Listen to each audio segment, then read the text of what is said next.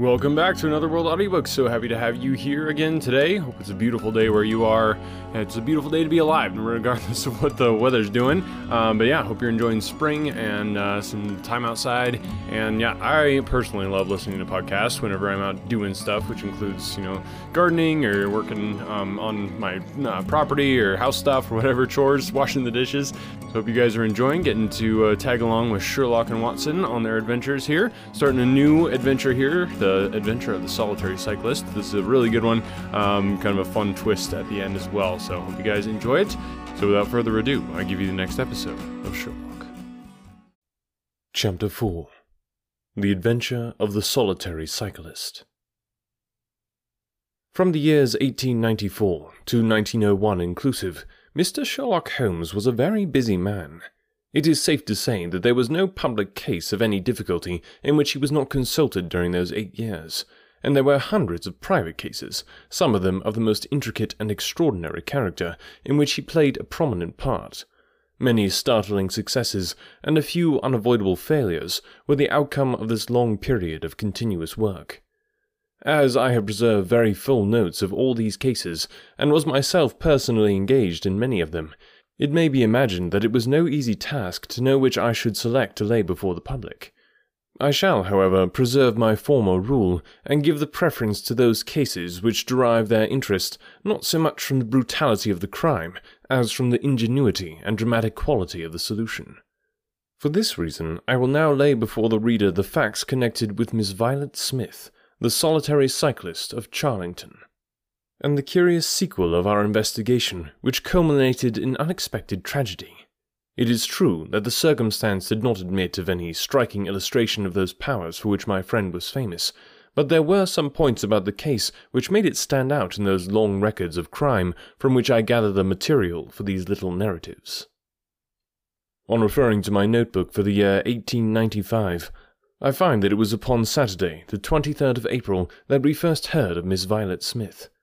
Her visit was, I remember, extremely unwelcome to Holmes, for he was immersed at the moment in a very abstruse and complicated problem concerning the peculiar persecution to which John Vincent Harden, the well-known tobacco millionaire, had been subjected. My friend, who loved above all things precision and concentration of thought, resented anything which distracted his attention from the matter in hand. And yet, without a harshness which was foreign to his nature, it was impossible to refuse to listen to the story of the young and beautiful woman, tall, graceful, and queenly, who presented herself at Baker Street late in the evening, and implored his assistance and advice. It was vain to urge that his time was already fully occupied, for the young lady had come with the determination to tell her story, and it was evident that nothing short of force could get her out of the room until she had done so. With a resigned air and a somewhat weary smile, Holmes begged the beautiful intruder to take a seat, and to inform us what it was that was troubling her. "At least it cannot be your health," said he, as his keen eyes darted over her. "So ardent a bicyclist must be full of energy." She glanced down in surprise at her own feet, and I observed the slight roughening of the side of the sole caused by the friction of the edge of the pedal. "Yes, I bicycle a good deal, Mr. Holmes, and that has something to do with my visit to you today." My friend took the lady's ungloved hand and examined it with as close an attention and as little sentiment as a scientist would show to a specimen. "You will excuse me, I am sure. It is my business," said he as he dropped it. "I nearly fell into the error of supposing that you were typewriting. Of course, it is obvious that it is music. You observe the spatulate finger ends, Watson, which is common to both professions. There is a spirituality about the face, however." She gently turned it towards the light, "which the typewriter does not generate.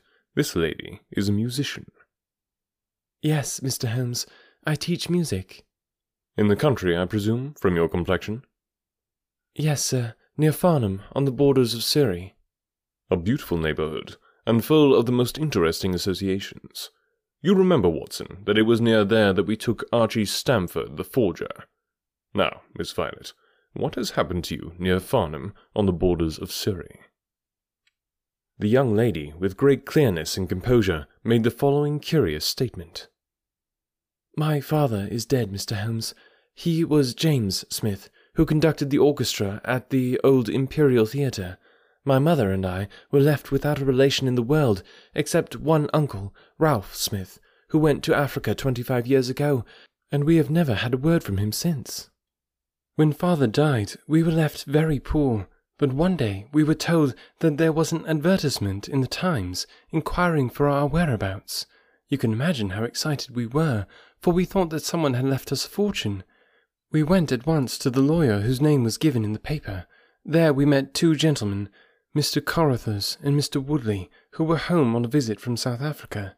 They said that my uncle was a friend of theirs, that he had died some months ago before in great poverty in Johannesburg, and that he had asked them, with his last breath, to hunt up his relations and see that they were in no want. It seemed strange to us that Uncle Ralph, who took no notice of us when he was alive, should be so careful to look after us when he was dead. But Mr. Carruthers explained that the reason was that my uncle had just heard of the death of his brother, and so felt responsible for our fate. "Excuse me," said Holmes. "When was this interview?" "Last December, 4 months ago." "Pray proceed." "Mr. Woodley seemed to me to be a most odious person. He was for ever making eyes at me, a coarse, puffy-faced, red-moustached young man, and his hair plastered down on each side of his forehead. I thought that he was perfectly hateful, and I was sure that Cyril would not wish me to know such a person." "Oh, Cyril is his name," said Holmes, smiling. The young lady blushed and laughed. "Yes, Mr. Holmes, Cyril Morton, an electrical engineer, and we hope to be married at the end of the summer. Dear me, how did I get talking about him? What I wished to say was that Mr. Woodley was perfectly odious, but that Mr. Carruthers, who was a much older man, was more agreeable. He was a dark, sallow, clean-shaven, silent person, but he had polite manners and a pleasant smile. He inquired how we were left, and on finding that we were very poor, he suggested that I should come and teach music to his only daughter, aged 10. I said that I did not like to leave my mother, on which he suggested that I should go home to her every weekend, and he offered me 100 a year, which was certainly splendid pay. So it ended by my accepting, and I went down to Chiltern Grange, about 6 miles from Farnham. Mr. Carruthers was a widower, but he had engaged a lady housekeeper, a very respectable elderly person called Mrs. Dixon, to look after his establishment. The child was a dear, and everything promised well. Mr. Carruthers was very kind and very musical, and we had most pleasant evenings together. Every weekend I went home to my mother in town. The first flaw in my happiness was the arrival of the red-moustached Mr. Woodley. He came for a visit of a week, and, it seemed 3 months to me. He was a dreadful person, a bully to everyone else, but to me something infinitely worse. He made odious love to me, boasted of his wealth, said that if I married him I could have the finest diamonds in London, and finally, when I would have nothing to do with him, he seized me in his arms one day after dinner. He was hideously strong, and swore that he would not let me go until I had kissed him. Mr. Carruthers came in and tore him from me, on which he turned upon his own host, knocking him down and cutting his face open. That was the end of his visit, as you can imagine. Mr. Carruthers apologized to me the next day, and assured me that I should never be exposed to such an insult again. I have not seen Mr. Woodley since. And now, Mr. Holmes, I come at last to the special thing which has caused me to ask your advice today. You must know that every Saturday forenoon I ride on my bicycle to Farnham Station in order to get the 12:22 to town. The road from Chiltern Grange is a lonely one, and at one spot it is particularly so, for it lies over a mile between Charlington Heath upon one side and the woods which lie round Charlington Hall upon the other. You could not find a more lonely tract of road anywhere, and it is quite rare to meet so much as a cart or a peasant until you reach the high road near Crooksbury Hill. 2 weeks ago I was passing this place, when I chanced to look back over my shoulder, and about 200 yards behind me I saw a man, also on a bicycle. He seemed to be a middle-aged man, with a short dark beard. I looked back before I reached Farnham, but the man was gone, so I thought no more about it. But you can imagine how surprised I was, Mr. Holmes, when on my return on the Monday I saw the same man on the same stretch of road. My astonishment was increased when the incident occurred again, exactly as before, on the following Saturday and Monday. He always kept his distance, and did not molest me in any way, but still it suddenly was very odd. I mentioned it to Mr. Carruthers, who seemed interested in what I said, and told me that he had ordered a horse and trap, so that in future I should not pass over these lonely roads without some companion. The horse and trap were to have come this week, but for some reason they were not delivered, and again I had to cycle to the station. That was this morning. You can think that I looked out when I came to Charlington Heath, and there, sure enough, was the man, exactly as he had been the 2 weeks before. He always kept so far from me that I could not clearly see his face, but it was certainly someone whom I did not know. He was dressed in a dark suit with a cloth cap. The only thing about his face that I could clearly see was his dark beard. Today I was not alarmed, but I was filled with curiosity, and I determined to find out who he was and what he wanted. I slowed down my machine, but he slowed down his. Then I stopped altogether, but he stopped also. Then I laid a trap for him. There is a sharp turning of the road, and I pedalled very quickly round this, and then I stopped and waited. I expected him to shoot round and pass me before he could stop, but he never appeared. Then I went back and looked round the corner. I could see a mile of road, but he was not on it. To make it the more extraordinary, there was no side road at this point down which he could have gone. Holmes chuckled and rubbed his hands. "This case certainly presents some features of its own," said he. "How much time elapsed between your turning the corner and your discovering that the road was clear?" 2 or 3 minutes. Then he could not have retreated down the road, and you say that there are no side roads? None. Then he certainly took a footpath on one side or the other. It could not have been on the side of the heath, or I should have seen him. So, by the process of exclusion, we arrive at the fact that he has made his way toward Charlington Hall, which, as I understand, is situated in its own grounds on one side of the road. Anything else? Nothing, Mr. Holmes, save that I was so perplexed that I felt I should not be happy until I had seen you and had your advice. Holmes sat in silence for some little time. "Where is the gentleman to whom you are engaged?" he asked at last. He is in the Midland Electrical Company at Coventry.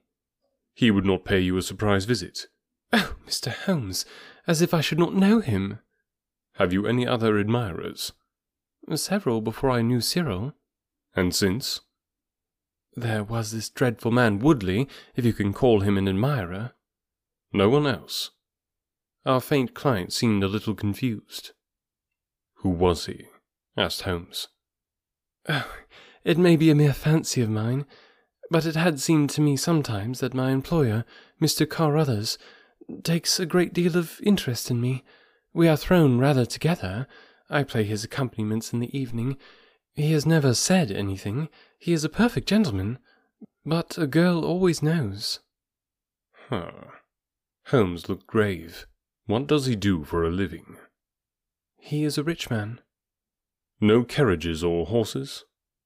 Well, at least he is fairly well-to-do, but he goes into the city 2 or 3 times a week. He is deeply interested in South African gold shares. You will let me know any fresh development, Miss Smith. I am very busy just now, but I will find time to make some inquiries into your case. In the meantime, take no step without letting me know. Goodbye, and I trust that we shall have nothing but good news from you. It is part of the settled order of nature that such a girl should have followers, said Holmes. He pulled at his meditative pipe. But for choice, not on bicycles in lonely country roads. Some secretive lover beyond all doubt. But there are curious and suggestive details about the case, Watson. That he should appear only at that point? Exactly. Our first effort must be to find who are the tenants of Charlington Hall. Then again, how about the connection between Carruthers and Woodley, since they appear to be men of such a different type? How came they both to be so keen upon looking up Ralph Smith's relations? One more point. What sort of a menage is it which pays double the market price of a governess, but does not keep a horse although 6 miles from the station? Odd, Watson. Very odd. You will go down? No, my dear fellow, you will go down. This may be some trifling intrigue, and I cannot break my other important research for the sake of it. On Monday you will arrive early at Farnham. You will conceal yourself near Charlington Heath. You will observe these facts for yourself, and act as your own judgment advises. Then, having inquired as to the occupants of the hall, you will come back to me and report. And now, Watson, not another word of the matter, until we have a few solid stepping stones on which we may hope to get across to our solution." We had ascertained from the lady that she went down upon the Monday by the train which leaves Waterloo at 9:50, so I started early and caught the 9:13. At Farnham Station, I had no difficulty in being directed to Charlington Heath. It was impossible to mistake the scene of the young lady's adventure, for the road runs between the open heath on one side and an old yew hedge upon the other, surrounding a park which is studded with magnificent trees. There was a main gateway of lichen-studded stone, each side pillar surmounted by mouldering heraldic emblems, but besides this central carriage drive, I observed several points where there were gaps in the hedge and paths leading through them. The house was invisible from the road, but the surroundings all spoke of gloom and decay. The heath was covered with golden patches of flowering gorse, gleaming magnificently in the light of the bright spring sunshine. Behind one of these clumps I took up my position, so as to command both the gateway of the hall and a long stretch of the road upon either side. It had been deserted when I left it, but now I saw a cyclist riding down it from the opposite direction to that in which I had come. He was clad in a dark suit, and I saw that he had a black beard. On reaching the end of the Charlington grounds, he sprang from his machine and led it through a gap in the hedge, disappearing from my view. A quarter of an hour passed, and then a second cyclist appeared. This time it was the young lady coming from the station. I saw her look about her as she came to the Charlington hedge. An instant later, the man emerged from his hiding place, sprang upon his cycle, and followed her. In all the broad landscape, those were the only moving figures, the graceful girl sitting very straight upon her machine, and the man behind her bending low over his handlebar with a curiously furtive suggestion in every movement. She looked back at him and slowed her pace. He slowed also. She stopped. He at once stopped too, keeping 200 yards behind her. Her next movement was as unexpected as it was spirited. She suddenly whisked her wheels round and dashed straight at him. He was as quick as she, however, and darted off in desperate flight. Presently she came back up the road again, her head haughtily in the air, not deigning to take any further notice of her silent attendant. He had turned also, and still kept his distance until the curve of the road hid them from my sight. I remained in my hiding place, and it was well that I did so, for presently the man reappeared, cycling slowly back. He turned in at the hall gates and dismounted from his machine. For some minutes I could see him standing among the trees. His hands were raised, and he seemed to be settling his necktie. Then he mounted his cycle and rode away from me down the drive towards the hall. I ran across the heath and peered through the trees. Far away I could catch glimpses of the old grey building and its bristling Tudor chimneys, but the drive ran through a dense shrubbery, and I saw no more of my man. However, it seemed to me that I had done a fairly good morning's work, and I walked back in high spirits to Farnham. The local house agent could tell me nothing about Charlington Hall, and referred me to a well-known firm in Pall Mall. There I halted on my way home, and met with courtesy from the representative. No, I could not have Charlington Hall for the summer. I was just too late. It had been let about a month ago. Mr. Williamson was the name of the tenant. He was a respectable elderly gentleman. The polite agent was afraid he could say no more, as the affairs of his client were not matters which he could discuss. Mr. Sherlock Holmes listened with attention to the long report which I was able to present to him that evening, but it did not elicit that word of curt praise which I had hoped for and should have valued. On the contrary, his austere face was even more severe than usual as he commented upon the things that I had done and the things that I had not. "Your hiding-place, my dear Watson, was very faulty. You should have been behind the hedge. Then you would have had a close view of this interesting person. As it is, you were some 100 yards away, and can tell me even less than Miss Smith. She thinks she does not know the man. I am convinced she does." Why otherwise should he be so desperately anxious that she should not get so near him as to see his features? You describe him as bending over the handlebar. Concealment again, you see. You really have done remarkably badly. He returns to the house, and you want to find out who he is. You come to a London house agent. "What should I have done?" I cried with some heat. "Gone to the nearest public house. That is the centre of country gossip. They would have told you every name, from the master to the scullery maid. Williamson? It conveys nothing to my mind. If he is an elderly gentleman, he is not this active cyclist who sprints away from that young lady's athletic pursuit. What have we gained by your expedition? The knowledge that the girl's story is true, I never doubted it. That there is a connection between the cyclist and the Hall, I never doubted that either. That the Hall is tenanted by Williamson, who's the better for that? Well, my dear sir, don't look so depressed. We can do little more until next Saturday, and in the meantime I may make 1 or 2 inquiries myself. Next morning we had a note from Miss Smith, recounting shortly and accurately the very incidents which I had seen, but the pith of the letter lay in the postscript. I am sure that you will respect my confidence, Mr. Holmes, when I tell you that my place here has become difficult, owing to the fact that my employer has proposed marriage to me. I am convinced that his feelings are most deep and most honourable. At the same time, my promise is of course given. He took my refusal very seriously, but also very gently. You can understand, however, that the situation is a little strained.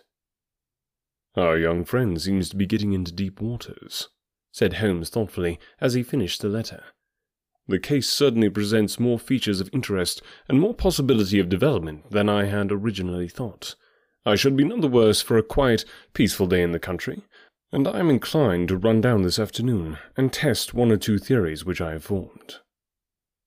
Holmes's quiet day in the country had a singular termination, for he arrived at Baker Street late in the evening with a cut lip and a discoloured lump upon his forehead, besides a general air of dissipation which would have made his own person the fitting object of a Scotland Yard investigation. He was immensely tickled by his own adventures, and laughed heartily as he recounted them. "I get so little active exercise that it is always a treat," said he. "You are aware that I have some proficiency in the good old British sport of boxing. Occasionally it is of service. Today, for example.